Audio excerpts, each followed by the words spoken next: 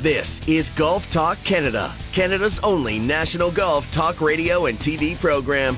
Presented by TaylorMade and the all-new Stealth Driver with a red carbon face for better energy transfer and more ball speed. Welcome to the Carbon Age. Now, here are your hosts, Mark Zecchino, Bob Weeks, and Adam Scully. Good morning and welcome to Golf Talk Canada. Hey, I'm back just in time to celebrate a Canadian major victory. I just got in under the wire. That was great TV. Good morning. Welcome to Golf Talk Canada. Bob Weeks, Adam Scully, Mark Zecchino joining you on what is a very happy Monday for Canadian golf fans. Bob, 6 years in the making, we got another major for Brooke Henderson. Yeah, and an exciting one. It was hard-earned for sure. She definitely had to work a little extra on the back nine to get it done, but boy, that made it all the more exciting. That last putt, 12-footer for all the marbles was. I jumped up when it went in. I don't know about you guys. Yeah, it was exciting. It was exciting to see her come through with the putter as well when she had to. Adam, I know you were away. You were a different time zone away, going the other direction. Did you get to see it? Were you watching it? I know you were out in British Columbia on a family outing. How was your trip, and were you able to catch it on TSN3?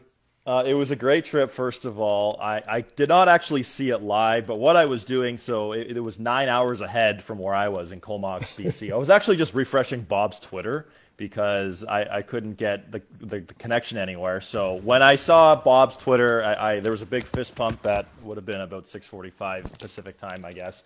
And it's a good thing. My sister and her husband have a newborn, and she was already up, so I didn't wake her up when it went in. But it was a great trip, great to play Crown Isle as well. Thanks to Jared Crown Isle setting that up. But no, an unbelievable performance by Brooke Henderson. Now 2 wins in her last 5 starts since that little break, and her second major championship. Now, before we move on, because we've got lots to get to today, Danny Walker going to join us. He's the most recent winner on PGA Tour Canada, the Osprey Valley Open, as PGA Tour Canada will double dip here in the province of Ontario with the Ontario Open coming up this week from Woodington Lake. Danny, in a playoff, going to join us in hour 2. Of course, we got winners Weird and What. We'll hear from Brooke Henderson. She went one-on-one with Bob after her second major. We'll do the full Brooke dive in hour 1 today. There's lots to get to, but before we get to that, Adam, I noticed that you played golf. You just mentioned it. And you had some Stealth irons in the bag, and you teased to Bob and I that you may have to move full-time to the Stealth iron. Explain. You just, you didn't go deep on why. Like, how good were these? How good did you hit them? Oh, I mean, they were great. I mean, it was my first time using rental clubs in forever. I just didn't want to deal with Pearson and bringing my golf clubs for one round of golf, so I elected not to. And at the Crown Isle Resort in Comox, they had these TaylorMade Stealth rental clubs through the bag, from driver to irons, the works. And I had only hit the Stealth irons when we were in Carlsbad last December, getting to sample them, and I love the look of them immediately. And when I hit these, I mean, like, they weren't the right shafts given my swing speed, but I just loved how easy to hit they were. And I mean, I've been using blades for quite some time now, and sometimes if I'm not feeling great, the hosel gets a bit of a workout when I'm playing golf. So I'm hoping now that might have to transition to something with a little more cavity. But I really enjoyed the Stealth irons. I could actually flight them. I could hit them high and low. But Bob, those are the irons you have in the bag, correct? And I'm not as accomplished a golfer as you two guys are, so. But they've been really good for me. I've been able to hit the ball a little higher. I've been able to hit the balls a little longer. Some of that is also some lessons that I've been going through in the winter golf school. But all things combined, I'm a big fan. Well, maybe something everybody out there should be considering. We will see. You brought up Pearson International Airport. That'll be a teaser for my All Ireland, because I just got back, as you gentlemen know, from a great Irish trip. We shot some great stuff for TV. We've got a special coming up in September. But Pearson International Airport will make an appearance in Winners Weird and What. Today, we've got lots to get to, but first, let's kick it all off with some news and some headlines. News and headlines are brought to you by Sandbagger Hard Seltzer. Sandbagger. Everybody knows one. Well, boys, I think it was about 4 months ago or so when we had a discussion right here on Golf Talk Canada. Well, what if Henrik Stenson jumps to live? What happens to the Ryder Cup? They have to go back and put the horses back in the barn and start the whole process again. Well, guess what? Henrik Stenson leaving his Ryder Cup position to join Liv.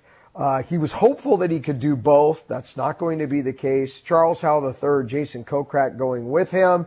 Lots of rumors, Bob, with some other huge names. Also reports that potentially that Liv is closed off for the year, that they will not accept any more players. I don't really know what to believe. I don't know what to believe with the rumor mill. Still very hush-hush from all the major governing bodies in the world of golf outside of DP World Tour, PGA Tour, i.e. majors. I mean, it's just getting crazier by the second. Yeah, and on one level, Henrik Stenson's departure doesn't surprise me. He is a guy who, despite being a successful golfer, got taken twice and lost large sums of his savings. Once he was involved in the Franklin Stanford, and I don't know what you call it, sort of a Ponzi-like scheme, sort of a Bernie Madoff type of situation. He invested a lot of money with this group, and it was all gone. And the second time, he was taken, I believe, for some artwork that he was investing in quite seriously in some art. And that proved out to be a disaster. So he's lost a lot of money. So in that case, I understand why he went for the money. But again, to sign a contract with the DP World Tour and say, yes, I will be the Ryder Cup captain and I will not promote any other tours or anything. There was a clause inserted this year by Keith Pelley. It just sort of shows the short-sightedness, or perhaps in his way, maybe that was his negotiating chip for a little bit of a bigger piece of the pie. He comes back to Greg Norman and says, hey, I'm the Ryder Cup captain. You want me? That'll really stick it to the DP World Tour. So who knows what the actual story is underneath. But it's disappointing that it's this one's sort of taken an ugly side to it. Yeah, it kind of falls in line with the Phil Mickelson, I need the money now. And that's kind of where this lands, unfortunately, to your point, Bob. Charles Howell III, not a surprise for me. He kind of fits the mold of a player that kind of goes to live, certainly deep on the back nine of their career, not ready for the Champions Tour kind of thing. That fits. The Jason Kokrak one, a bit of a head scratcher. Adam, do you feel the same about, did I outline that correct? Do you agree? And part two of this, what reports are true? Are we to believe that Liv is closed off for the year? The 48 guys that'll tee it up at Trump Jersey is going to be the field that we see the rest of the year? Or the reports that Hideki's already signed a deal? Now, keep in mind, there were false Morikawa reports. There were false Jordan Spieth reports. It's really hard to navigate and negotiate what's real and what's not. Where are you at on this? Yeah, on that last point, it's hard to believe we've come this far. I mean, when we were speculating about this back in the winter, back last summer, I thought this was just a pie in the sky. This was never going to happen. So I wouldn't be surprised if anything's on the table with Liv, with Greg Norman, with everything involved. If it's totally closed off, if we see 4 new players, I wouldn't be surprised if either or happens. To your first question, I think Charles Howell is a bit of a surprise for me, given he's 19th all time on the PGA Tour money list and 3 career wins. So he's had a good career. I mean, but I guess if he's looking for a little more dough and thinks he can do it that way, I guess good on him in that sense. But Jason Kokrak is a guy who has been rumored for quite some time it's sort of, I guess, what took him so long, perhaps. But I mean, for those two, definitely surprised. David Feherty was a big surprise for me. Bob, I'm not sure what you think about Charles Howell there. What do you think? No, I was just going to say that Jason Kokrak has been sponsored by Saudi Arabia for a couple of years now. But the one interesting thing, we're talking about the timing of the new guys going in and going out. This is the last, this live event will be played this weekend, and there's not another one until after the PGA Tour season is done. The FedEx Cup finishes up, and then the next one will be in Boston on Labor Day weekend. So there is a sense that you might get where these players who, the rumor mill that we hear, might just move after the FedEx Cup playoffs. That's a possibility as well. Gary McCord now rumored to be in conversation to come kind of out of retirement and join his former colleague David Faraday as part of the broadcast team. Bob, before we move on from this, do you believe between now and Labor Day we will hear anything at all regarding a shakeup in qualification, something official from the World Golf Rankings Board, or potentially Augusta National? No, I don't think anything's imminent on either of those. From what I've been told, the official World Golf Ranking decision is going to take some time, apparently. And even if it is successful for LIV, it would be almost a year before it would be implemented. And if you've seen, there's a guy on Twitter, Nosferatu, if you follow him, he basically has it that at the end of this year, this calendar year, every one of the LIV players will be out of the top 50 in the world ranking. They'll fall down just because they're not getting any points. So unless you're a guy with already an exemption into some of the majors, you're going to have a hard time getting into them.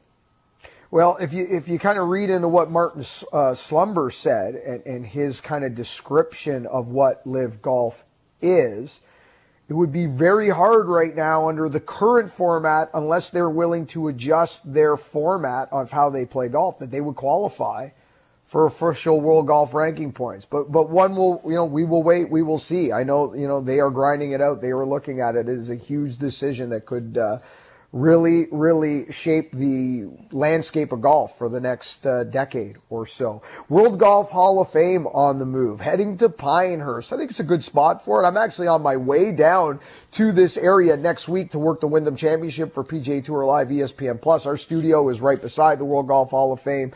Our studio moving to Sawgrass up the street to our headquarters in a year or so.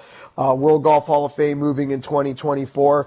Not a bad spot for it, Bob. Pinehurst also going to be the secondary home of the USGA as well. I shouldn't say the secondary home, but another office, another home for the USGA. Pinehurst really the kind of home of golf in a way for the North American game, really. It seems appropriate that the World Golf Hall of Fame heads to Pinehurst. Yeah, I think it's a good spot. I think it's a better spot than in where it is right now up out in Jacksonville area, kind of. It's not really convenient for a lot of people to get to. You have to sort of make a trip to make sure you're going to go there. So I think a lot of people make the pilgrimage, as you said, to Pinehurst as a home of golf or a great place to play golf. So I think it's a good fitting spot for it, and I think it'll find a nice home there. All right, the big teaser, guys, the big teaser. Joe LaCava suggesting that he believes or he is hopeful that Tiger Woods will play 3 to 4 tournaments before next year's Masters. Adam, what did you think when you read the headline? I know you got excited. Where do you think those 4 or 3 might be? I think it's a little ambitious, but I mean, excitement for sure. I would say his own tournament at the Hero, the father-son. I mean, I recall those aren't official tournaments, obviously, but we'll see him likely play those 2. And then the Genesis, I would say, given it is his own tournament, would he go to a Bay Hill? Would he go to a TPC Sawgrass? I mean, TPC Sawgrass isn't exactly the hardest walk in the world, so he's now going to have so much time to strengthen that right leg, strengthen that back even more. So I think it's ambitious, but for Tiger, we know how stubborn he is. We know that he's not quitting anytime soon or retiring anytime soon. I wouldn't be surprised to see him definitely play the 2 events in December at the Hero and the father-son, and then sort of a wait-and-see approach after that. If we believe the leg has gotten better in terms of stronger and that the rehab has progressed, and we assume that he is going to play, let's assume for a second that he is going to play a couple times before the Masters next year. Bob, I've got the Genesis circled simply because of his ties to the foundation. And I've also got the Players' Championship circled simply because of the state of the world of golf and how open Tiger's statements were about Pro PGA Tour and very openly against LIV. I think it would be appropriate for him to stick his flag in the ground where the PGA Tour puts their flag in the ground. I've got those 2 circled. Bob, do you have those 2? And do you have anything else? No, I think those 2 are the obvious ones. I think as Adam said, I think the Hero and the PNC or father-son are pretty much no-brainers. So I'm not sure if Joe's counting those two. That would be 4, I guess, if we had those all up, or if he's looking at some other ones. But I would think, there's a lot of optimism right now as to what's going on, and you have to wait and see after each event, I think, before he commits to the next event, as to what he's going to be able to play and where his leg will be. But if he keeps recovering, I mean, let's face it, he's been better each time he's been out. He's been able to handle a little bit more. The PGA Championship, I know, is a tough one because it's a tough walk for him. But I think those ones are pretty much the ones we're going to see him at. Well, time will tell. I'm sure there'll be more. Obviously, Tiger, there's news on everything. Anytime Tiger moves, a rumor, an appearance, and etc., something pops out. So we'll keep our eye on everything Tiger. Okay, coming up on the other side, Brooke Henderson. She wins her second career major, becoming the first Canadian to ever do so, solidifying herself. She was already the greatest Canadian professional of all time, and she just kind of puts that one more pin on the board, one more title under her belt to solidify that in what is still a very young career. We completely forget. It was an impressive win at the Evian. We'll talk about it. We'll break it down because, in my opinion, especially on Sunday, she didn't get it done with her best stuff, and that might be the most impressive thing at all. We'll talk about it next. This is Golf Talk Canada. This segment of GTC was presented by TaylorMade. TaylorMade and the all-new Stealth Driver with a red carbon face for better energy transfer and more ball speed. Welcome to the Carbon Age. This is Golf Talk Canada, presented by TaylorMade. This segment of GTC is brought to you by Caddy Time, the Uber-like app that allows golfers across Canada to find affordable, qualified caddies to any round. Visit caddytime.com. Download the app or talk to your PGA professional today. Welcome back to Golf Talk Canada. Zucchino and Scully with you. Weeksy will be back with us momentarily. Brooke Henderson, obviously the big news in the world of Canadian golf this weekend. Her second career major at the Evian Masters, and it is her 12th LPGA victory and is what is still a very young career. We forget still how young she is because she was so good so quickly. It was 6 years waiting for the second major, and we've been asking Adam, when is she going to get that second major? We've been asking it for a while. Well, she finally answers the question. And for me, Scully, this one, very impressive. And I'll tell you why this one lands with me. 64-64 out of the gate. She starts this championship with her A-plus game. And is really running over the field. But as you know, it is hard to go low and keep going low. Very rarely do you see it. You see it once. We saw it earlier this year with Cameron Smith in Hawaii. That he was able to do it. There are runoff victories once in a while, but it is rare. And it is tough to play with the lead. And by all means, when she got to about the 12th hole in the final round, she pretty much let every single other human being back into this golf tournament. Yeah, she really did. Gave away a bunch, gave away what was really a tournament that she already had in her hands. And that's what impresses me on this one the most, Adam, is that she decided that, okay, there are still holes ahead of me. I can still go out and win this golf tournament. Birdies 3 of her last 5 holes. To me, that is part of the major story with this major championship. Yeah, 100%. Like you mentioned, she hit the ball so well in her first 2 rounds. And I really thought her putter really held her in there near the end of her 3rd round, the Saturday round, where she made a number of putts from that sort of 5 to 10 foot range coming down the stretch on her second 9 on the 3rd round to post that number to get that lead going into Sunday.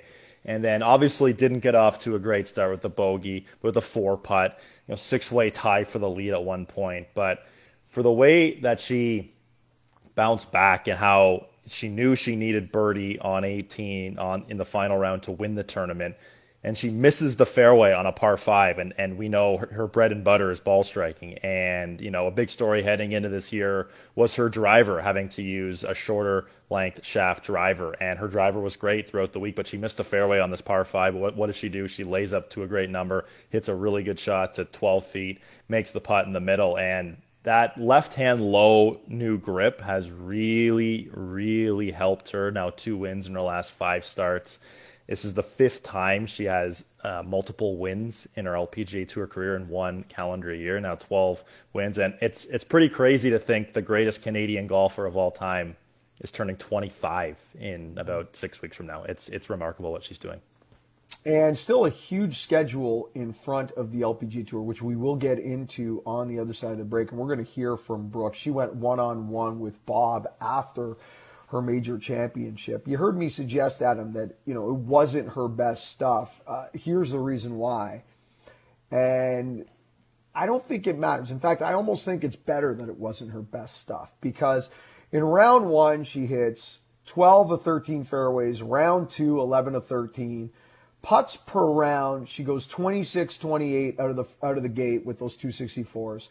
Greens and reg, 14 of 18 in round 1, 16 of 18 in round 2, and actually gets up and down from the sand, which we know is not her best part of her game. But she's clicking on all cylinders in those first 2 rounds. Then she gets to the weekend, starts playing with the lead. Things start to slide a little. 9 of 13 fairways on Saturday, 8 of 13 on Sunday. The putts per round start to creep up. 30 on Saturday, 34 on Sunday. Greens and regulation still steady Eddie, unable to get up and down from the bunker, the one opportunity on Sunday. But I think you can blow up all of those numbers on the weekend, and the reason I think this is so important is when push came to shove, when her back was against the wall and the tournament was on the line, she birdied 3 of her last 5, hit the switch, believed in that left-hand low, trusted that left-hand low when she needed to make that putt on 18 when it was do or die. And to steal a line from Peter Kostis, when players feel pressure, the first thing that goes is not their golf swing, it's their ability to make decisions and think clearly. You said it just moments ago.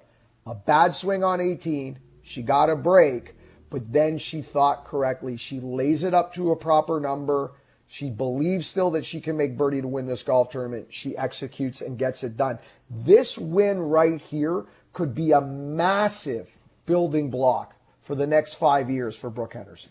It totally could be. And I mean, she has so much momentum now after this victory, and I know we'll get into the schedule here in the next segment, because they have it's a very exciting and a very busy stretch of LPGA Tour golf. But for years we've spoken, our expectations have been perhaps unfairly high for Brooke, given how she won so early, given how she won her first major at 18 years old, now 6 years ago. And it's, as we know, in all levels of professional golf, winning's hard.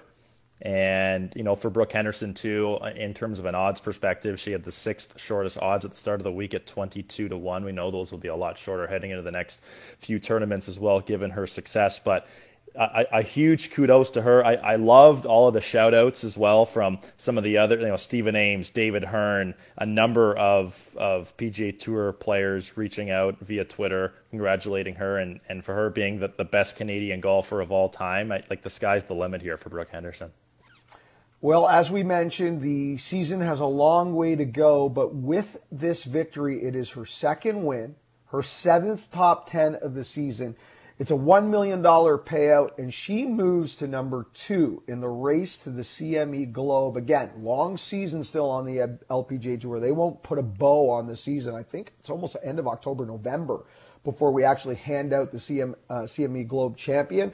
Long way to go, but this vaults her to number 2. She's having an exceptional season, and we'll talk about it on the other side, but I think maybe not the last win of the year. We'll get Bob's opinion on that as well. But on the other side, Weeks went one-on-one with Brooke Henderson immediately following her major championship victory. We'll hear from her next. This is Golf Talk Canada. This segment of GTC, presented by TaylorMade, was brought to you by Caddy Time, the Uber-like app that allows golfers across Canada to add affordable, qualified caddies to any round. Visit caddytime.com. Download the app or talk to your PGA professional today.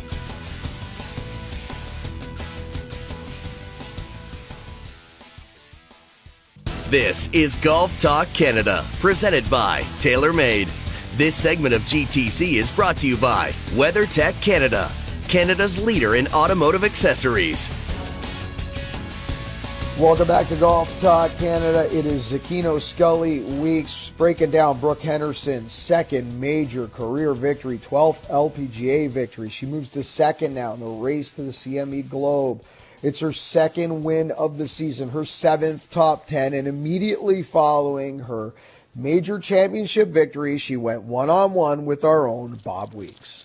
Well, Brooke Henderson, I don't know if you realize that you had an entire country sitting on the edge of its seat, biting its nails, and then leaping into the air when you won with that final 12-foot putt. Congratulations. What a performance. How are you feeling? I know it's only been a few minutes since you won, but what's it like right now to be a two-time major champion? It's amazing. Definitely not the start that I wanted today.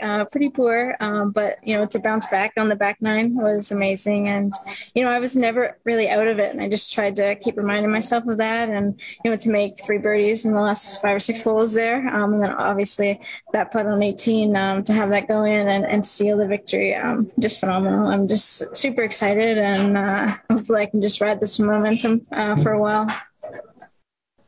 Well, we'll get into that putt on 18 in a second, but what did you have to do after that slow start? As you pointed out to me earlier, after 11 holes, you're 3 over par. How did you dig deep? How did you pull that out and give yourself the confidence to go down that stretch? Just trying to remind myself that I wasn't out of it. I was still in the lead or just right there. And, the saying that major championships are won on the back nine on Sunday, I just tried to remember that. And, I just really tried to dig deep as hard as I could and, just really try to connect to the insides and try to make as many birdies as I could coming in and, never lose faith and just try to hit good shots and see where it could get me. And, I'm just grateful to be sitting here, major champion again, which is amazing. And just trying to dig deep. The tee shot on 18, when you hit that one, tell me what your emotions were like. Oh, yeah, that wasn't very good either.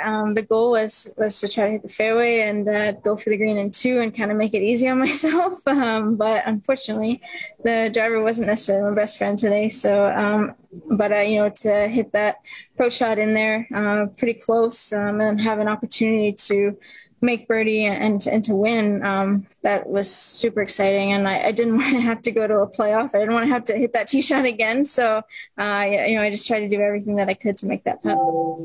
And what's standing over what's going through your mind as you're over that putt? How were you able to sort of put the emotional part of it out of it and concentrate on the mechanics of it?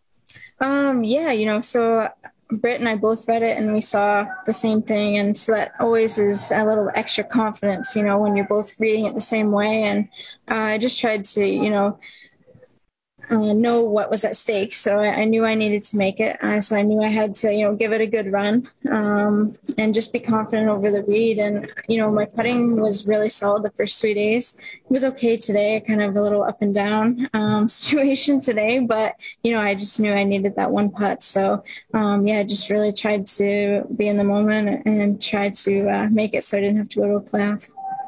Tiger Woods has said that he feels the most satisfied when he's able to get a good score when he doesn't have his A game. Was that a satisfaction for you? I know winning a major is a big part, but you did it really without your best stuff, correct? Today wasn't my best for sure. It was a bit rough there for the first 11 holes, but to be able to turn it around like that and kind of stay patient while things weren't going great was a big deal, and it feels good. I feel like that's just another thing that I learned, and another stepping stone towards the future that I can add when I'm in that situation again, hopefully. But I just, to win and not play your best, I feel like that is an amazing feeling, and it just shows that if you have a lot of grit and determination, and you can really pull out a lot of victories and a lot of good scores. You've won 12 times now, the winningest Canadian golfer of all time. You've won 2 majors. You're the only Canadian golfer ever to win multiple major championships. What's next? Yeah, to win two times in a year, I love to do that. So to get the second win this year in 2022 is amazing. Hopefully I can get a few more this year. That would be incredible. But, just to play against the best in the world every single week and, to be at the top of the leaderboard is always an amazing feeling. So hopefully just keep the momentum going and see what happens. I can't imagine. I know you've got the Scottish Open, you've got the Women's British Open. I can't imagine what it's going to look like in Ottawa when you're there for the CP Women's Open. Have you even given that any sense of imagination of what that's going to look like when you step on the property at the Ottawa Hunting Country Club? In 2017, I was truly amazed at how many people were there and how much love and support I received. So I'm super excited for this year. Hopefully, tons of family, friends, and just all the fans come out to watch because I think it's going to be one incredible week. And I would love to keep the momentum that I have right now rolling and to be able to put on a good show, have a good finish. I think that would be really exciting for everyone. Well, you got a nation celebrating here. Everyone's, I think it's Brooke Henderson Day unofficially, but we'll have an official one, I'm sure, at some point. It's only fitting. Congratulations on major number 2. A great performance, a gritty performance, as you said, and we'll look forward to seeing you at the Open Championship in a couple of weeks. Awesome. Thanks so much, Bobby. There's the Bobby at the end. We always get our Bobby. Well done, Brooke. Congratulations, and great stuff there by Bob and Brooke. Bob, I mentioned Adam in the previous segment. I think this is a monster win for Brooke, and this could set up a huge next 5-year window. Not that we didn't have anticipation, not that we didn't think she was going to continue this brilliant career, but you outlined it there in that interview. When you win without your best stuff, when you go 64-64 to start a major championship and almost give it away and are able to find that intestinal fortitude over the last 5 holes to trust a left-hand low with a winning putt, to think properly on the 72nd hole when you hit a bad tee shot, to do all the things that you need to do to win when things aren't going your way. I mean, the boost from winning with that type of performance versus coasting through with your A-plus game with an 8-shot lead, this to me could just do huge things for her. I thought it was brilliant. How important in your mind is this type of victory for Brooke? I think it's very important for her. I think it's also kind of an alarm for all of her fans, everybody realizing she's maturing now. She's becoming. I don't think she would have done this 6 years ago. I don't think if she'd been in this position, she would have carried this through. But I think she realized, I don't have to panic. I'm still here. I'm still up. I'm 1 shot back, or I've got lots of holes. I got 2 par 5s left. So there was a lot of sense of maturity to me in her game and in her thinking. But you're right. I think now it kind of proves. I think she proves to herself what she's capable of. And I think the putter was, a huge key. 26 putts on Thursday, 28 on Friday, a little more on the weekend. She was in the 30s on the weekend on both rounds. But this is giving her some light. She also said something to me before we started that interview about how much time she's been spending about reading greens now. That's been a big push towards improving her putting. It's not just the stroke. It's just not just the physical back and forth of the actual club. She said she's doing a lot more work on trying to read greens and trying to figure that out. I don't know what that all involved. If it was just her and Brittany, or if she's using any kind of outside sources or whatever. But she's basically a feel player. She's not a track man or a flight scope kind of golfer. So we'll see. But I think if that putter stays even relatively warm compared to what it was on the weekend or last week, I think the sky's the limit for Brooke. And that leads me to my next question with both you gentlemen. We've got a Scottish Open. We have a Women's Open Championship. We have the CP Women's Open, our own national championship. We've got the race to the CME Globe going to continue and crescendo in November. We have a huge schedule still on the LPGA Tour. A lot of their big events are still in front of them. I would be absolutely shocked with this type of trust now in this putting stroke, proving that it works even when you don't have your best stuff, when you need that 12-footer on the last to win, to trust that left-hand low. I would be absolutely shocked if Brooke Henderson doesn't win at least one more time for the remainder of this season. Adam, let's go to you. Does Brooke get at least one more? Would you be absolutely shocked like I if she weren't able to get another victory?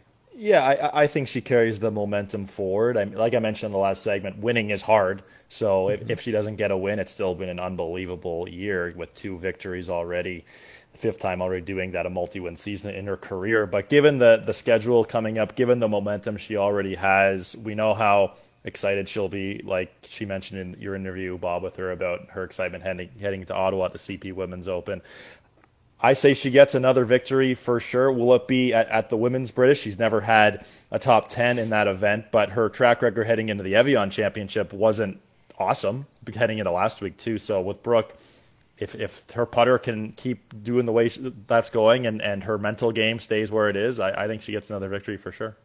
And it makes no sense to me at all, her record in the Women's British Open, because that's an event she should do exceptionally well in. She's a great ball striker. She's won in some brutal wind conditions over her career in those 12 victories. I mean, if there's a major that she should contend in almost annually, that's the one. We haven't seen it yet. Maybe this is the year with this momentum that those ducks finally line up. Okay, Bob, to you. I mean, I'm almost willing to bet the farm that there's at least one more win in the tank for Brooke this year. Agree? I was certainly, based on what we've seen so far in the last 2 months, she's got 2 wins, really, the last 7 weeks or whatever it is now. I do think that this coming week will probably be, I'm not expecting much this week. Anytime you win, obviously your schedule gets out of whack, so I'm not expecting much at the Scottish Open. She described her links golf when she was asked how she likes links golf. She described it in the press conference yesterday as a work in progress. So I think she enjoys it, but I don't know if she's all that comfortable. So I'm not sure about the Women's British Open. I mean, the ultimate story would be for her to win in Ottawa, and she's done that before in Regina. And again, winning and putting yourself in the hunt in big events and challenging yourself mentally, physically, like she did last week. Those things could make it seem much more realistic. But even if it's not one of those 2 more, I agree with you guys. I think she'll win somewhere along the line before the season's over. And the only other woman who's won 3 times, Canadian woman who's won 3 times on the LPGA Tour, Sandra Post. So she would equal that record. Well, the record book will continue to fall, and maybe that's the one she equals of Sandra Post coming up this season. Again, a long way to go in the LPGA season and some huge events in front of them on the LPGA Tour. Okay, on the other side, we will get you caught up on 20 weeks to TaylorMade. Adam, there's only a couple of weeks left. I was looking at the schedule. Where is this season gone? We're only a few weeks away from handing out our absolute grand prize, so we're going to get into that. On the other side, let you know how you can still win and qualify for that major grand prize. We'll also tee up our 2. Still lots more to come here on Golf Talk Canada. This segment of GTC, presented by TaylorMade, was brought to you by WeatherTech Canada, Canada's leader in automotive accessories. This is Golf Talk Canada, presented by TaylorMade. This segment of GTC is brought to you by Play Golf Myrtle Beach. No destination in the world can match Myrtle Beach's volume of golf, quality, and value. Come discover why Myrtle Beach is the golf capital of the world. Welcome back to Golf Talk Canada's Aquino Scully Weeks as we put a bow on hour 1. I want to talk 20 weeks of TaylorMade with you, gentlemen, because we only have a couple of weeks to go. I want to get, I'm going to do an all-Irish edition of Winners Win What, but I do want to chat a little Ireland because I just got back, as you guys know. It was awesome. But have you seen the field this week for the Rocket Mortgage Classic? I mean, this is the stuff that anybody you know that is pro-live, and there is a pro-live golf community out there. I suggest a small one, but there is one out there. This is what they point to. The quality of the field in Minnesota, Detroit, and then Wyndham. This is a weird stretch. I don't know what the answer is, Bob, because I don't have all the answers. But this is where part of the fuel gets put on the fire. These 3 weeks. And again, I don't know what to do. Now, at the end of the day, regardless of the quality of the field, it's 72 holes of stroke play with a cut, in real competition, guys playing for their livelihood, guys trying to make it to the playoffs. So there is compelling TV and compelling sport here, but there's not the name recognition that you would desire from a PGA Tour event. Have you seen the field in Detroit? You know where I'm getting at. What do we do about this? Well, I think before we start comparing, and talking about the live thing situation, how many of the guys that are on live right now, would be likely to play this tournament, and how many of them do you think could actually move the needle? 4 or 5 maybe at the outset. Maybe. I mean, Yeah. Charles Howell, Jason Kokrak, they're not selling any tickets. Maybe DJ does, maybe Brooks does, but I don't know if those guys would play this tournament.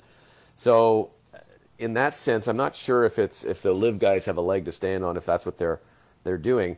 And I don't know what you do here other than what you just said, which is to try and tell the stories of how impressive some of these guys are, what they're fighting for, what they're playing for down the stretch for not only for their cards, but to get into the top 30. There's a lot of different reasons why these guys are going to do it. And let's not forget, 3 years ago we'd never heard of Will Zalatoris, and now he's a household name. So someone is going to win this week. Someone is going to get a Masters exemption this week. There's lots of stuff at play here that are good stories. But you're right. It's the big names that bring people in.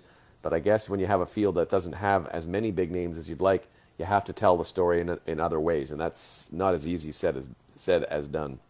Right, but that is the truth, and that is the story, to your point, Bob, those highlights that you mentioned. And to your point, really the only person that might have moved the needle a little bit for this event that would have likely been there would have been Bryson DeChambeau, because he had a corporate relationship with Rocket Mortgage that is no longer there because of his playing on the Live Tour, that they have severed that relationship. So it is an interesting situation. And Adam, to Bob's point, I don't know if there's anything you can really do about it other than to point out the story underneath the story, which is this is competitive sport with a lot on the line.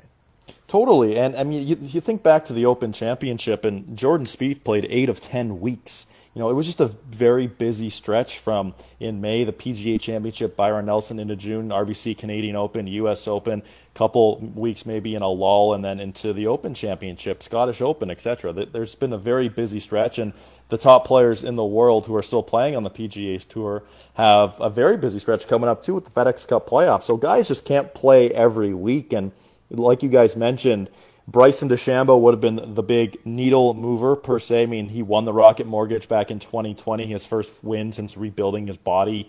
Of course, too, the Rocket Mortgage sponsorship, like you mentioned, Mark. Phil Mickelson's been there before, too. But other than that, I wouldn't really see many other guys who, like you mentioned, Bob, would sell a lot of tickets to play in this event. But we'll see some great stories, and maybe we'll see another Canadian get a victory this week, too. Keep the momentum going. Well, I'm on my road, on my way to Detroit Wednesday morning. I'll be on the ground for PGA Tour Radio for this one. So hopefully we get a great championship. The forecast looks great. And Detroit Golf Club is a great old classic golf club. So we will see. And, of course, this week on TSN Television, we'll give you our TSN Edge picks for who we like at the Rocket Mortgage Classic. So we will have to take a little bit of a deeper dive into this field to maybe find a winner this week for our TSN Edge. Now, I'm off to Detroit, but I'm just home from Ireland. I'm going to get into it in Winners, Weird, and What, but I need to tell you, gents, about Adair Manor. Wow. I got to tell you, Bob, you've been to Augusta a gazillion times. I have not been to Augusta as often as you have, but I have done close to 20 years there. So I know Augusta pretty well. I got to tell you, I have never seen, with the exception of Augusta National, I have never seen a golf course in as good a condition as Adair Manor. It is absolutely ridiculous what they've done with that property. I was there years ago before the massive renovation. And it's a completely different place, really special place, unlike anything else that we played on our rotation in Southwest Ireland, because we were playing some of the great links golf courses of the Southwest, your Ballybunions, your Traelees, etc. This was like we were dropped in Georgia. It was carpet. It was crazy. It was ridiculous. I think it's going to be an exceptional Ryder Cup course, and I'll tell you why. It's got a lot of room off the tee, and they have a lot of different ways they can set this up. There are many different holes that they can create risk-reward and tease the players into hit and driver and things like that. I think it's going to be a really great Ryder Cup course, and I hope we see it somehow before that, because it's not till 2027. We've got to go to Rome next year, then we come back to America, and then we go over to Ireland for 2027. But Adair Manor blew me away. And again, we'll have an Ireland TV special coming up later this season for Golf Talk Canada TV, and we're going to take a deep dive on it. But tremendous spot, absolutely blew me away, and we'll get into more Ireland later on in the season when we get all our contact collected and organized. Okay, Adam, only a few weeks left, 20 weeks TaylorMade. What are we giving away this week, and how many weeks are to go? Is it like 3 weeks? I believe it's 4 weeks starting this week, coming up here. Okay. But later today, we're giving away 6 dozen of the TP5, TP5X My Symbol Balls. So the customized little symbols you can get on the golf balls. How you win, you know what to do. Follow Golf Talk Canada, follow TaylorMade Canada, Twitter, Instagram. Tag your golfing buddies. You'll be in the draw to win 6 dozen golf balls. That could be golf balls for life. That could be golf balls for the rest of the week, depending on how many times you like to replace your golf balls mid-round, or maybe you like to send some away to some out-of-bounds stakes or water hazards, that sort of thing. But 6 dozen golf balls, giving those away a little later today. And the reason I asked and mentioned there's only 4 weeks to go is because if you haven't participated throughout the year, that doesn't mean you can't win the grand prize. All you need to do is follow us on Twitter and Instagram, and follow TaylorMade Canada on Twitter and Instagram, and you're entered in the grand prize, and the grand prize alone is worth over $10,000. You get a full set, through the bag, TaylorMade, top to bottom, custom fit, drivers, fairway metals, hybrids, irons, wedges, putter, balls, bag, the whole deal, treated like Rory for the day, custom top to bottom. And if that wasn't enough, you and a friend off to Casa de Campo, all inclusive for the week. The only thing not included is the airfare. It is your room, your golf, your food, your beverage, 5-star golf trip for you and your friend with your brand new TaylorMade golf clubs. I mean, the grand prize alone as well is worth over $10,000, but you need to follow us, and you need to follow TaylorMade Canada if you want to get in. Only 4 weeks left to qualify for 20 weeks of TaylorMade. Okay, on the other side, the 3M Open, the heavy betting favorite, comes home late on a Sunday with a victory. Did anybody have Tony Finau this week, guys? No. I can't believe that not one of us had the betting favorite. And he was heavy-duty betting favorite, was he not, Adam? Yeah, he was 13-1 pre-weekend. Some of the other guys, Bob and I both had Maverick McNeely, who was around 20-1. Actually, Mark, you had Sung J M, who was, I want to say, the second betting favorite at 18-1. But Finau was the betting favorite for sure. Well, Scott Piercy collapses a little. Finau jumps in, a weird way to win on 18, but a victory nonetheless. We'll get into it on the other side, and we'll hear from Tony Finau. Lots still to go in hour 2. This is Golf Talk Canada. This segment of GTC, presented by TaylorMade, was brought to you by Play Golf Myrtle Beach. No destination in the world can match Myrtle Beach's volume of golf, quality, and value.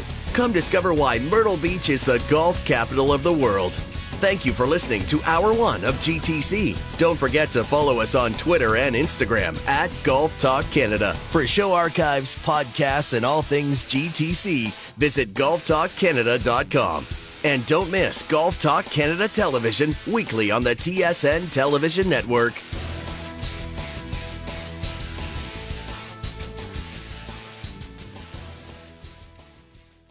This is Hour 2 of Golf Talk Canada, presented by Picton Mahoney Asset Management. For over 15 years, our focus has been on helping Canadians stay invested in all market conditions, including this one. Now, here are your hosts, Mark Zecchino, Bob Weeks, and Adam Scully. Welcome back. Hour 2, Golf Talk Canada, Zecchino, Scully, Weeks. 3M Open was the stop on the PGA Tour. Tony Finau with a 67 on Sunday. He is the victor. It is his third win of his career, first win of the season. He's going to vault up the FedEx Cup standings. Tony Finau moves from 30th to 17th in the FedEx Cup with this victory. So a nice win for Tony late in the season to make a big push. Scott Piercy, just an absolutely horrific Sunday collapse. We'll get into that. Before we chew it down and break it down for you, let's hear from the winner, Tony Finau. It's awesome to get my third win here in Minnesota at the 3M Open. Golf tournament that I've loved, though I've always come back ever since they've had it here. And man, talking about the last few hours, I think I'm still trying to catch up. I'm still trying to figure out, I think the wind is finally settling in, and I was just chasing all day. That's all I remember, really all week. Scott played amazing golf, and the thing about out here, I just know with the experience that I have, you just have to keep playing. Anything can happen, and that's what I did. And when I really needed to hole putts, I did. Starting on 11, again on 14, 15, 16. I mean, I made some really crucial putts when I really needed them, and then a little bit of some heroics down the stretch on 17 and 18. A crazy bounce on 17. I called bank in the air, so I think that cancels everything out. But I did get a great bounce there, and I took advantage of that. But it was quite a different feeling when I got on the 17 tee, because I was just being. I thought I was almost chasing 20 under all day. I felt like it seemed like Scott wasn't letting up all tournament. So to all of a sudden have the lead, I will say I got quite nervous on 17 just because it was a whole different field on how the week was going. I never was near the lead.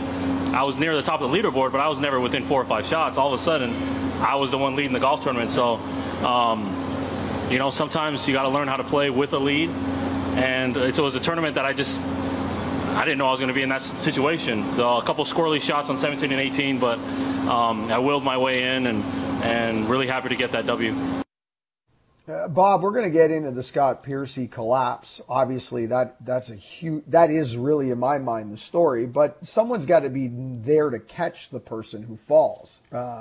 And Tony Finau, 14, 15, and 16, 3 birdies in a row, a nice stretch.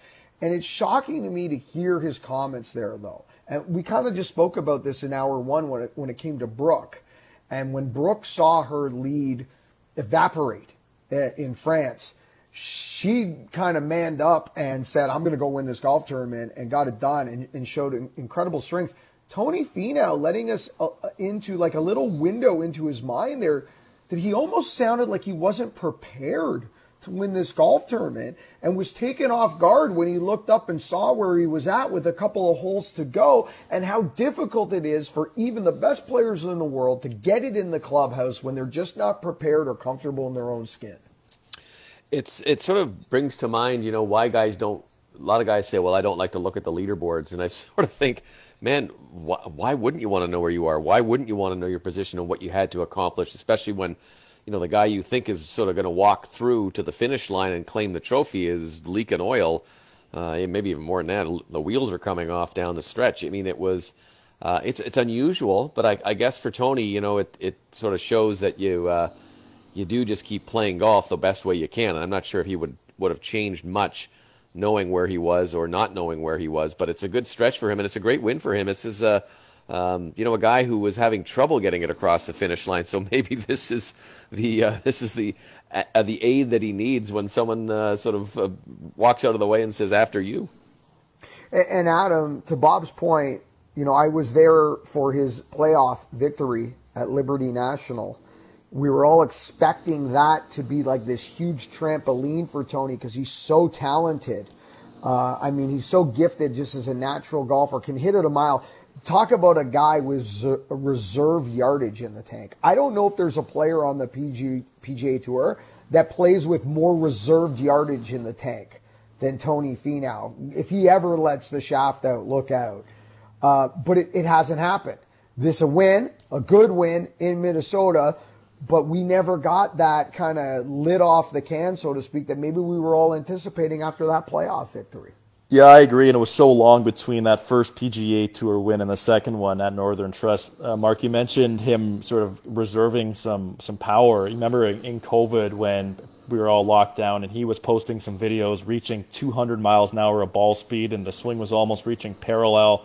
And you watch him now, and like he has so much power with his hands, with his wrist to pivot through the ball the way he does. But I was all over him at the Open Championship as a value pick, given his recent success that he's had on the PGA Tour this season, of course, at the RBC Canadian Open. That was on full display. But, good for Tony Finau to get the win. I love, like you said, too, the honesty of not really thinking he was in this tournament at all, and then sort of having to flip a switch mentally. And we saw those nerves that he mentioned on the 18th hole where he hit that drive in the water. And if you recall last year when Cameron Champ won this golf tournament and he had a couple shot lead, he didn't need to hit a driver, and he hit his drive on that 18th hole so far left, had to rally to make par, and Finau, bogeyed for the win, hitting his ball into the water. But good on Finau. Will we see him at a President's Cup later this year? Perhaps. That those putting stats still not ideal. He's 42nd in the field in strokes gained putting this week, near the top of the field in all its other strokes gained ball striking categories. So let's see what happens with Finau here going forward, but a good win nonetheless. Bob, help me make some sense here. Scott Piercy, he is a 4-time winner on the PGA Tour. He's a veteran. He turned professional over 20 years ago. He's 2 under par on the round, standing on the 7th tee, so it's not like he gets out of a start that's horrific or anything like that. Back-to-back bogeys on 8 and 9, goes out in even, and then a complete collapse. A complete collapse. Coming home in 41, 76, 5 over par, basically just giving this golf tournament away. Finishes in a tie for 4th at 13 under with James Hahn and Tom Hoge. It's 65, 64, 66 coming into Sunday. Absolute cruise control. This is just a monster brain freeze. And how do you come back from this? Yeah, it's I don't know what was going through his head. I mean, he's a guy.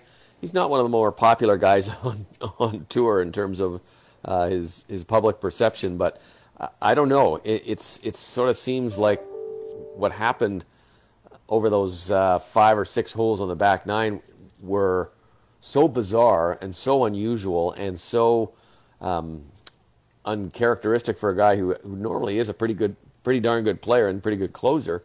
I don't know how you come back from that. That's one where you got to just go back and knock your head against the wall and sort of say, what the heck just happened there? Because it looked like it was going to be a coronation more than anything. And then that 14th hole where he hit it left it in the trap and hit it in the water. And it was just a comedy of errors, one after the other. To Bob's point, Adam, he's a little crusty, Scott Piercy, around the edges. He's not warm and fuzzy out there, but he is a guy that's been out there a long time. Not that you would expect a collapse of this type of epic proportion from any player, including a rookie. But someone who hasn't been out there or somebody who's not been in this position before, you could certainly see them having a hard time dealing with the situation, potentially. Maybe it's a situation you've got to learn to be in. But for a guy who's been out there as long as he has, that has victories, I was surprised, not necessarily that he wasn't able to play with the lead and win a golf tournament, but the size, to Bob's point, the size of this collapse. This was a complete meltdown. Can you make any sense of this? No, I can't. And for a guy who hasn't won an individual stroke play tournament since 2015, he won the team event at Zurich in 2018. This was bizarre, and you wonder if that is nerves coming here for a guy who hasn't won in a while, for a guy who lost a number of sponsors during COVID as well. So it was puzzling to say the least. But I guess, like we've said a couple times already in the show, it's hard to win. And when you have that big of a lead and you're trying to sort of nurse it around and hit it into the middle of the greens, maybe trying to be a little too cute at times, it comes back to bite you. And you wonder where he goes here going forward. A lot of the field was under par of the top 15 guys, and Piercy was 5 over. So he, like you mentioned, Mark, this is a total collapse. Yeah, to your point, Adam, Finau 4 under. Im 3 under, Grillo even, James Hahn 6 under, Hoge 1 under, Danny Willett 3 under, Callum Tarren 2 under, Grayson Sigg 1 over. So in the top 10 of this leaderboard, only Sigg at 1 over joined Scott Piercy at his 5 over round of 76. Absolutely brutal. And maybe, Adam, to your point, when you haven't won for as long as Scott Piercy has won, it's almost like trying to win again for the first time. 7 years in an individual event is a long period for a veteran to go without a victory. Okay, on the other side, we're going to talk the complete opposite reaction on a Sunday, because Danny Walker found himself in a 3-man playoff on PGA Tour Canada at the Osprey Valley Open, the first of 2 stops in the province of Ontario on PGA Tour Canada. And he went out there and he won the championship with a brilliant approach in the playoff, stuffed it in there, made birdie. He didn't wait for somebody to lose this tournament. He went out there and won it, and Danny's going to join us next. This is Golf Talk Canada. This segment of GTC was presented by Picton Mahoney Asset Management. For over 15 years, our focus has been on helping Canadians stay invested in all market conditions, including this one.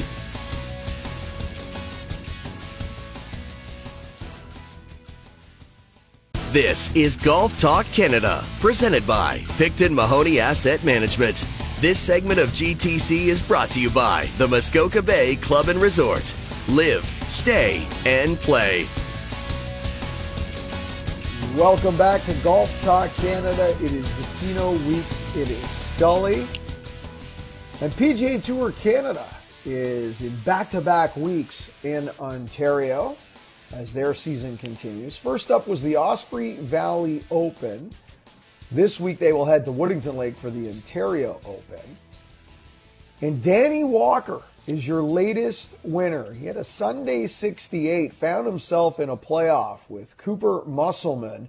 And Danny goes out there and grabs the win with just a brilliant approach on the 18th hole, their first playoff hole that leads to a birdie for the victory. And joining us now, the new leader in the Fortinet Cup race, number 1 on top of that all-important top 5 leaderboard, Danny Walker joining us now. Danny, congratulations on your victory. Thanks for taking the time to join us. Before we jump into your Sunday, your season, your week up at Osprey Valley, walk us through that approach on 18. Did you just have a perfect number? Did you say to yourself, let's go out and win this? Great shot to man up and go out and grab the win.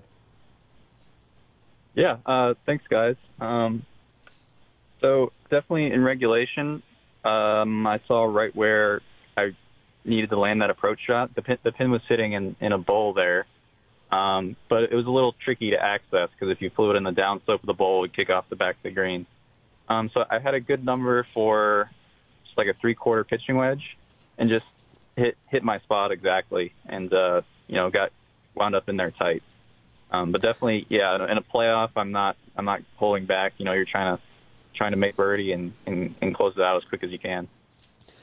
Speaking of closing it out quickly, you were the leader after 3 rounds, and there was some weather forecasted to roll in. Was there any thought that you needed to be in the lead after 3 rounds to perhaps, if the last round got washed out? Honestly, that didn't really cross my mind until someone asked me about it after the 3rd round. So not really. Mother Nature's unpredictable, so I'm going to plan on playing 72 holes no matter what, and then just let everything happen from there. It's like you just can't try and force anything out there and make sloppy bogeys. So I was just trying to shoot the best score I could on Saturday, and ended up with a 3-shot lead going into Sunday. Now, Danny, you were leading after that 3rd round as well. After the 2nd round too, what was it like for you handling the nerves and the anticipation of sleeping on the lead for back-to-back nights heading into that final round? Yeah, it's definitely. I think the first time where I've had the lead going into multiple rounds like that.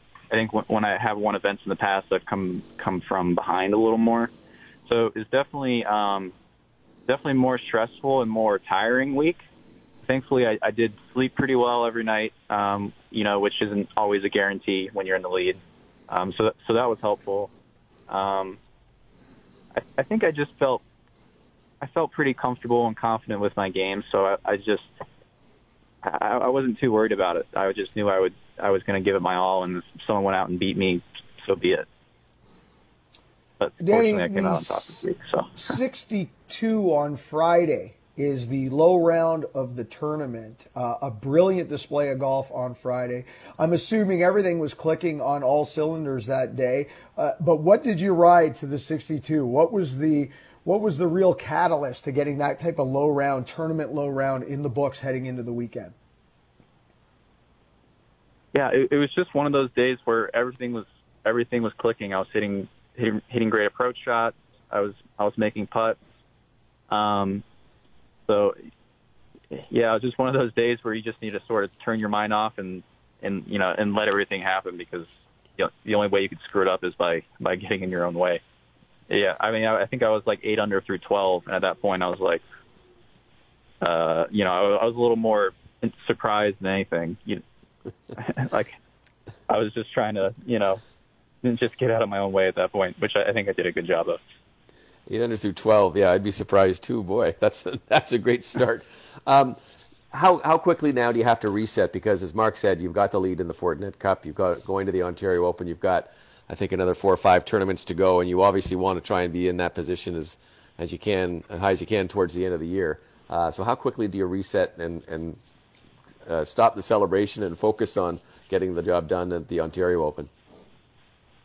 Yeah, I think the best way to do it is, give yourself maybe 24 hours. I didn't do anything crazy last night. Just went out, had a nice dinner at the Keg, and then probably just take today light and then get right back to it tomorrow.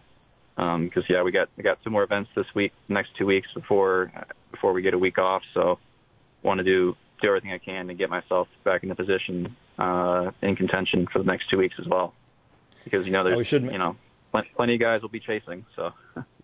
Now, we should mention, Danny, this is your second career victory on PGA Tour Canada, your first coming in 2018. How much have you evolved and changed as both a player and a person in the last 4 years? Well, hopefully a lot. I mean, 4 years is, a lot of time for growth, or it should be anyway. I'm definitely a better golfer now, I would say. Cleaned up some areas in my game that weren't as sharp back then.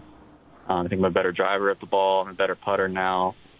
Definitely a little more maturity and life perspective helps as well.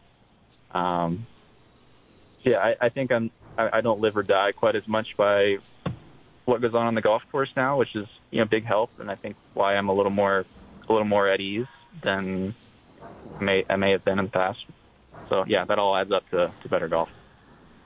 Well, Danny, you're leading the way now. Fortinet Cup, you are first on the standing, coming off a victory and heading to the Ontario Open. So good luck the rest of the way, and good luck this week. I know you don't have a lot of time to celebrate the win to get right back at it, but you've got momentum, and who knows, maybe you can go back-to-back, and we're having this same conversation next Monday. So congratulations on the victory, and good luck this week at Woodington Lake.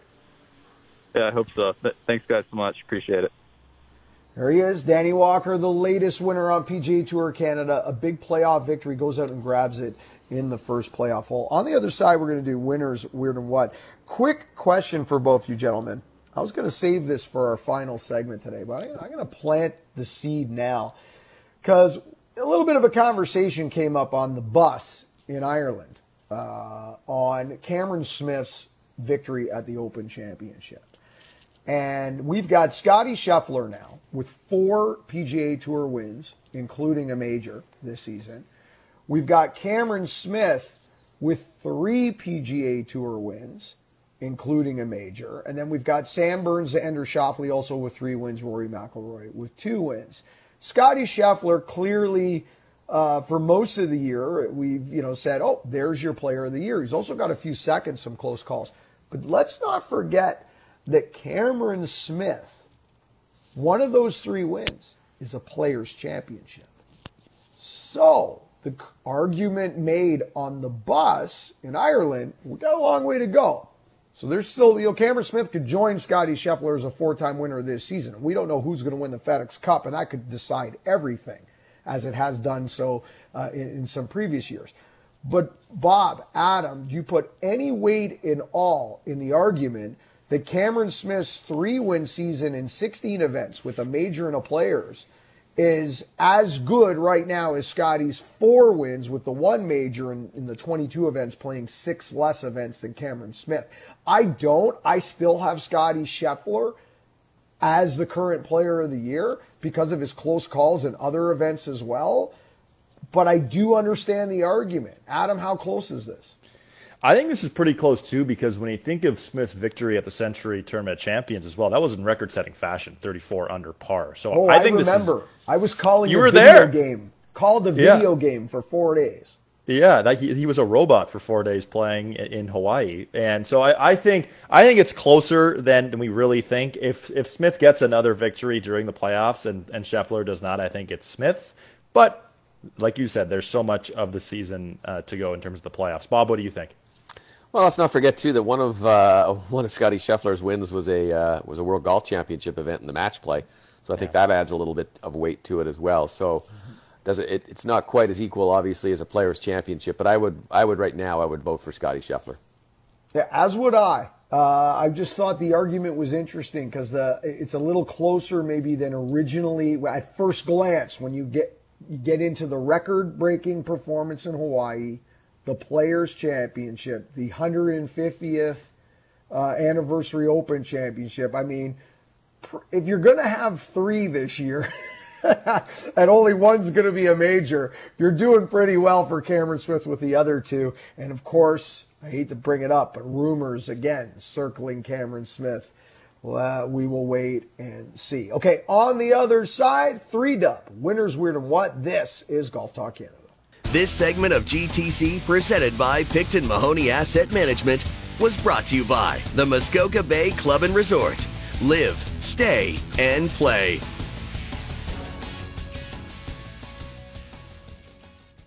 This is Golf Talk Canada, presented by Picton Mahoney Asset Management. This segment of GTC is brought to you by Cadillac. Experience the iconic Cadillac sedans and SUVs in a personalized live video tour with all your questions answered in real time. Book your tour at Cadillac.live. Welcome back to Golf Talk Canada. Zecchino, Weeks, and Scully. Still a ways to go here. We will get you caught up on all the leaderboards in the world of golf. There were a ton of victories. I know we've obviously, for all the right reasons, talked a lot of Brooke today and LPGA because what a monster win for Brooke Henderson. However, there were tons of hardware handed out this week in the world of golf, and we will get you caught up on all of that before we wrap up today's show. But first, let's do Winners, Weird, and What? 3-dub, and this week the tee is mine. I'll answer the question. You want answers? I think I'm entitled. You want answers? I want the truth! You can't handle the truth! All right, well, the truth is I promised an All-Ireland edition of Winners, Weird, and What this week. So here it is. Throw out the world rankings. Light them on fire. Your Golf Digest Top 100, your this or that. I'm not a huge fan of golf course ratings, etc., because I think you kind of get to a level where I like to say, I don't know if it's the best in the world, but I know that it's in a group of places where there's nothing better. You know, and now it's just personal preference. And I think on this side of the pond, where the places that we can travel to and we can access, those places include Cabot, Bandon Dunes, Pebble Beach, places like that. And on the opposite side of the world, they include Royal County Down and Royal Dornoch and St. Andrews and Turnberry, and they include Old Head golf links. I mean, in a tremendous experience. I think it ranks somewhere like 86 on the Golf Digest Top 100 list. It's not even close to 86. For Top 100 outside the world, this is clearly inside the top 20. In my opinion, should be inside the top 10. A brilliant, brilliant experience. 18 holes, 500 feet above the water all day. It's Pebble Beach on steroids, 5-star accommodations. It is a brilliant, breathtaking property that makes you nervous all day walking along the cliffs. Bob, you know what it reminds me of? When you get to like 16, 17, 18 at Cabot Cliff, it's got that feeling, only they've got 14 of those holes. It's absolutely tremendous. Sounds like a pretty neat spot to be. I've seen the pictures of it. I've never been there, but it would certainly, just from looking at the pictures, have to go right on everybody's must-play list. It's a must. Anybody thinking of going to Ireland, anybody that's going to reach out to TJ at Golf Away Tours, if you've got something planned already to Southwest Ireland and Old Head is not in your rotation, call your agent, blow it up, add Old Head, or you're making a huge mistake. Okay, my weird, I had to buy shorts, boys. I had to buy shorts in a pro shop in Ireland. I went with a toque. I went with sweaters. I went with pants. And I'll tell you why. I've been to Ireland 4 or 5 times. I love the country. It's one of my favorite places in the world to play golf. I've never been warm once in Ireland. I've had moments of warmth, but I have never spent 18 holes of golf warm. Never mind hot. 26 degrees and sunny. 30 degrees and sunny. I mean, Adam, I was sweating bullets, completely unprepared. I had completely the wrong luggage. And I found myself in pro shops buying shorts, buying this, buying that. I mean, to get weather. You've played golf over there. You know what I'm talking about. I had completely the wrong gear. I mean, Mark, you're the one who says the first good decision on the golf course always starts in the closet. I mean, but I will say what I have learned now going over in Ireland is to bring shorts, and if it gets cold, you have the rain pants ready to go in the bag to just put over your shorts. But, I mean, you had some unbelievable weather. That's what I kept looking at the photos saying, are you in Ireland or are you in Florida right now? We got to Adare Manor on day one. It was about 18, 19 Celsius and a little bit of overcast, no rain. The rest of the week, 25 and sunny and up, absolutely crazy. And my what this week, and I told you guys this would come up later in Winners Word and What. What have we done to Pearson International Airport? Listen, I've never been a fan. I'm going to be honest.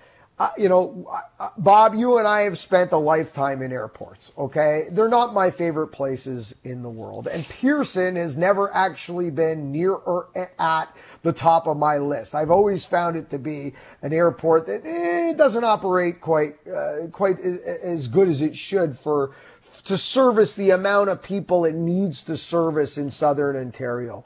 But boys, what have we done? I mean, it is completely off the rails.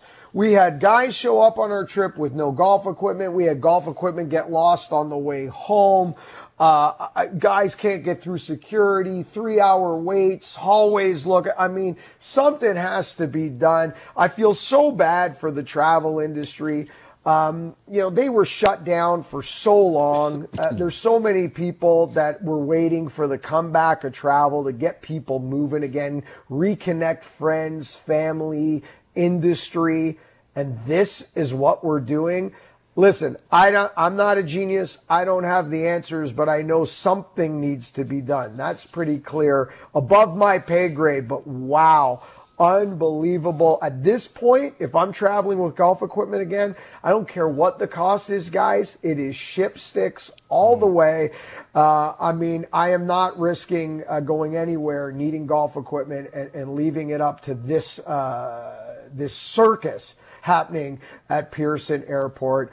And as Jamie Rydell, and happy birthday to Jamie Rydell, by the way, belated birthday, as he said on Twitter, Pearson International Airport, otherwise known as Satan's a-hole. I think that kind of sums it up, Jamie Rydell. Okay, Bob, the tee is now yours. So what do I do? Just aim for the pond? No, you're not supposed to hit it into the water. But you hit it into the water. I know I hit it into the water. Well, why do they even have water if you're not supposed to hit it there? Because it's fun! We're having fun! Look, it went further than your ball. All right, guys, my winner this week goes out to Golf Canada, who I had the pleasure of attending a presser big launch of their new headquarters. They're going to move out of Glen Abbey, which they've been in since 1975, I believe, and they're going to build a new facility up at Osprey Valley. So it's a pretty cool development. It's not going to be just any little small building or something. They're going to basically move their headquarters. Golf Ontario is going to move up there. The Canadian Golf Hall of Fame and Museum is going to go up there. The Club Managers Association is going to go up there. They're going to have an indoor training facility, and they're also going to have a public not miniature golf, public putting course, sort of like they have the Himalayas at the old course in St. Andrews. So it's a cool project. It's going to take them a little while. I think they're going to break ground next year and hopefully be in it 2 years later. But obviously when Glen Abbey was being threatened to be redeveloped, they had to kind of go out and figure out where they were going to go to. So, Mark, this sounds like a pretty cool idea, don't you think? Yeah, I was excited to see the announcement. I was upset to be away. I would have loved to have been there to support our friends at Golf Ontario and Golf Canada and Lawrence especially, etc. And Bob, this just kind of coincides with the hotel, cabins, convention center, and potentially future site of the Canadian Open, I would assume as well. Yeah, we'll see if that comes about. It's still a little ways out of the city, but it's getting closer by the expansion of the 410 recently. My weird this week takes us out to the Alberta Mid-Am Championship, and I'm not sure if you saw this one, but it was quite a finish. It looked like it was going to be sort of an average finish for Ryan Ware, who had a 2-shot lead standing on the final hole, and he hit his shot into a very, very tall pine tree bordering the fairway on the right-hand side, and obviously he wanted to try and find this golf ball. He climbed up, and you have to go and watch the video. Maybe we can put it up on our Golf Talk Canada website. But he climbed all the way almost to the top of this tree, and with everything he had, he was shaking the tree to try and get that ball to fall out. Something did fall out. They were saying, there it is, but it turned out it was just a pine cone. Unfortunately for Ware, he didn't quite get it done and ended up with I think a 9 on the hole, and to lose the tournament when he had it pretty much locked in. But I give him A for effort for going up and climbing up the tree. Adam Scully, have you ever climbed a tree? You're tall as a tree, so you could probably just with one arm just shake it or something. But what's the biggest extent you've gone to try and find a lost ball? Okay, I mean, to answer your first question, no, I haven't tried to climb a tree because I'd probably break every bone in my body if I tried to do that. I've hit out a couple water hazards before. I haven't gone tarps off to hit a golf ball out of a water hazard. I've thought about it a couple times, but it just didn't really want to do it. But that's to the furthest extent I'll go. I mean, generally, if it's a lost ball, you look for 2 minutes and say, you know what, it's just a golf ball. But I mean, good for this guy. The extra effort was appreciated, and we'll definitely be showing this video on GTC TV this week. Okay. And my what this week is what a nice victory for Monet Chun, who won the 108th Canadian Women's Amateur Championship on Friday at a beautiful golf course, Westmount Golf and Country Club. And with that, this is a very interesting part. She gets a whole bunch of different things that she gets, where she'll get an invitation to the U.S. Women's Amateur in Chambers Bay in August. She gets a berth in the CP Women's Open, and for the first time ever, she gets a prize check of $1,200.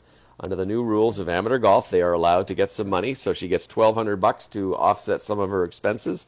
So a great win for Monet Chun on a great golf course. Westmount is really a superb golf course. All right, Adam, the tee is now yours. 348. Oh, man, that is sweet.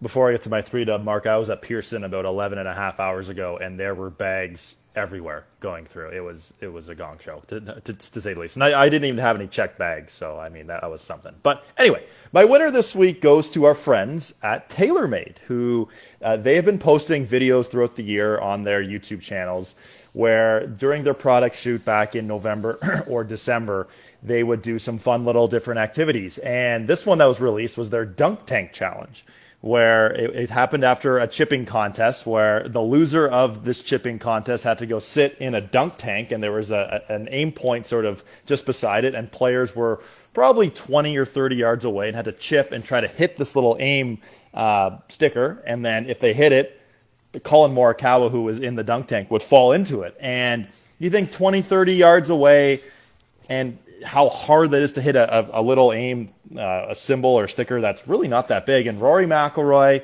first try, doink, Morikawa goes down into the water. Pretty funny. I'll definitely be using this as a part of 3-Dub on television this week, but some good stuff there from our friends at TaylorMade. Okay, my weird this week.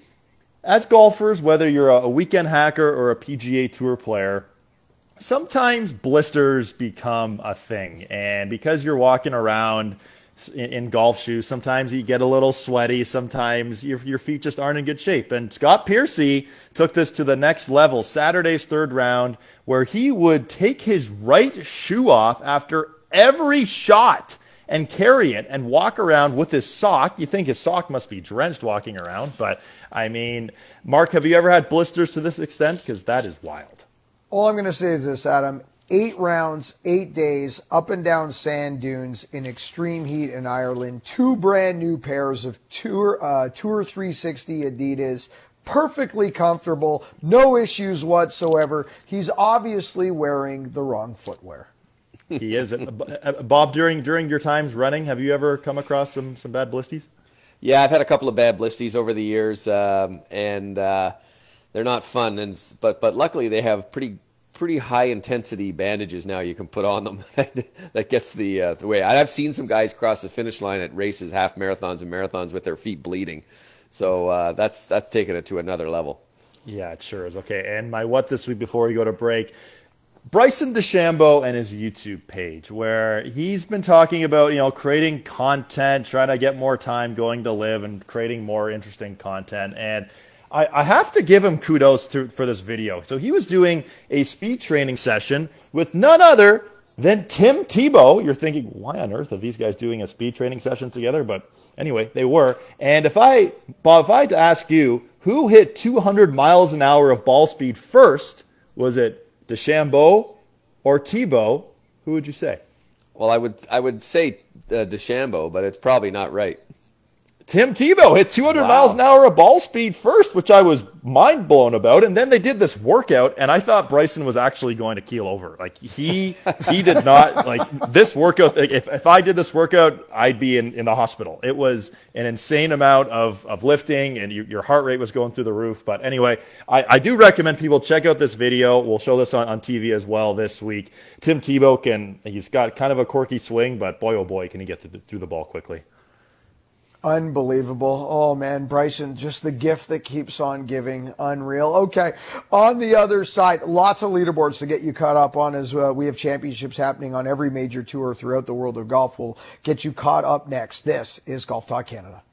This segment of GTC, presented by Picton Mahoney Asset Management, was brought to you by Cadillac.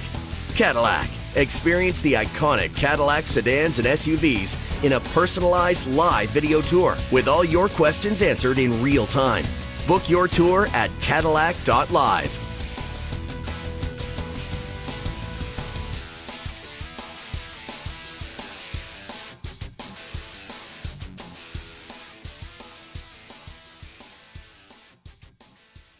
This is Golf Talk Canada, presented by Picton Mahoney Asset Management. This segment of GTC is brought to you by Adidas Golf and the all-new Tour 360 22. Tour 360 22 sits on the feet you wear last, serving as the foundation for the all-new Tour 360 Fit, while the new direct-injected Spike More traction system will help golfers stay locked in. Welcome back to Golf Talk Canada as we put a bow on today's show. Tons to get you caught up on in terms of leaderboards. Leaderboard updates brought to you by Bushnell Golf. Bushnell, the #1 rangefinder in all of golf. Go to bushnellgolf.com for all your rangefinder needs. The Senior Open, presented by Rolex, a major on the Champions Tour. Darren Clarke, 10 years after his Open Championship win, gets his Senior Open Championship win. 10 under par.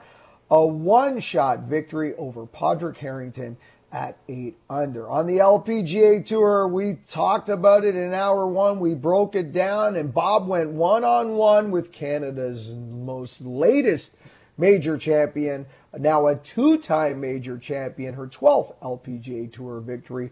Brooke Henderson gets it done and moves to number 2 in the race to the CME Globe. And of course, that CME Globe gets handed out sometime in November, so a long way to go on the LPGA Tour. But Brooke Henderson, now a two-time, the first ever Canadian being a two-time major champion. Richie Ramsey gets it done at the Kazoo Classic on the DP World Tour. 7 years removed from his first victory, Richie Ramsey, an emotional win, 14 under par, a big win from him. Danny Walker joined us early in hour 2. Danny Walker wins in a playoff over Cooper Musselman on PGA Tour Canada, the Osprey Valley Open. Danny Walker now leading the Fortinet Cup. He'll make his way to Woodington Lake for the Ontario Open and try to double dip on the Canadian Tour, PGA Tour Canada. David Kocher gets it done. A 6-shot victory over a handful of players of the Price Cutter Charity Championship. It's a walk-off on the Korn Ferry Tour. Congratulations to David. And finally, Tony Finau there to catch the trophy as Scott Piercy collapses. Finau is Sunday 67. It's a 3-shot win over Emiliano Grillo and Sungjae M at the 3M Open. Lots to get through there, boys. 20 Weeks TaylorMade continues. Follow us on Twitter and Instagram at Golf Talk Canada this week, as well as TaylorMade Golf Canada, Twitter and Instagram. Follow your chances. Only 4 weeks left until we hand out the grand prize. Bob, what's up on the schedule this week? I'm going to be on location at the Dreams Car Museum for the Golf Ontario Media Day for the Ontario Open tomorrow, as we do Golf Talk Canada TV. Obviously, Ontario Open happening at Woodington Lakes this week. Will be on TV Wednesday, 1 o'clock. What else you following? What else are you tracking this week, Robert? We got the Shaw Charity Classic, the Champions Tour stop in Canada out in Calgary. We're going to do a little bit of that. I'm also, you were speaking about Pearson Airport a little earlier. I'm doing a little story today on Mackenzie Hughes, who is still looking for his golf clubs after the Open Championship. They still have not arrived, and he's off on his way to the Rocket Mortgage Classic, so it'll be interesting. He's got another set, obviously. His club company, Ping, has made him up another set, but he said it's just not quite the same. So that'll be a little story going out later today. Well, maybe for Golf Talk Canada TV, we will share an image. We will manipulate my what a bit, and we will show an image of the golf bags that were stacking at the Edinburgh airport. I don't know if you guys saw these images. It is quite shocking what is happening at airports around the world, Pearson leading the way, but it is a disaster everywhere you go. And this image of golf bags on top of one another in Scotland, absolutely shocking. Scully, what's up for you this week? We'll be previewing the Rocket Mortgage this week. Excuse me, a bit of a quiet week on the golf front, which is great, but I mean, all the excitement will be for next week too for the Women's British. Let's see if Brooke can keep the good times rolling. All right, TSN Edge Picks coming up as well, 1 o'clock Wednesday on Golf Talk Canada Television. Thank you so much for listening. And remember, the first good decision on the golf course always starts in the closet. This segment of GTC, presented by Picton Mahoney Asset Management, was brought to you by Adidas Golf and the all-new Tour 360 22. Tour 360 22 sits on the feet you wear last, serving as the foundation for the all-new Tour 360 Fit, while the new direct-injected Spike More traction system will help golfers stay locked in. Thank you for listening to GTC. Don't forget to follow us on Twitter and Instagram at Golf Talk Canada. For show archives, podcasts, and all things GTC, visit golftalkcanada.com. And don't miss Golf Talk Canada Television weekly on the TSN Television Network.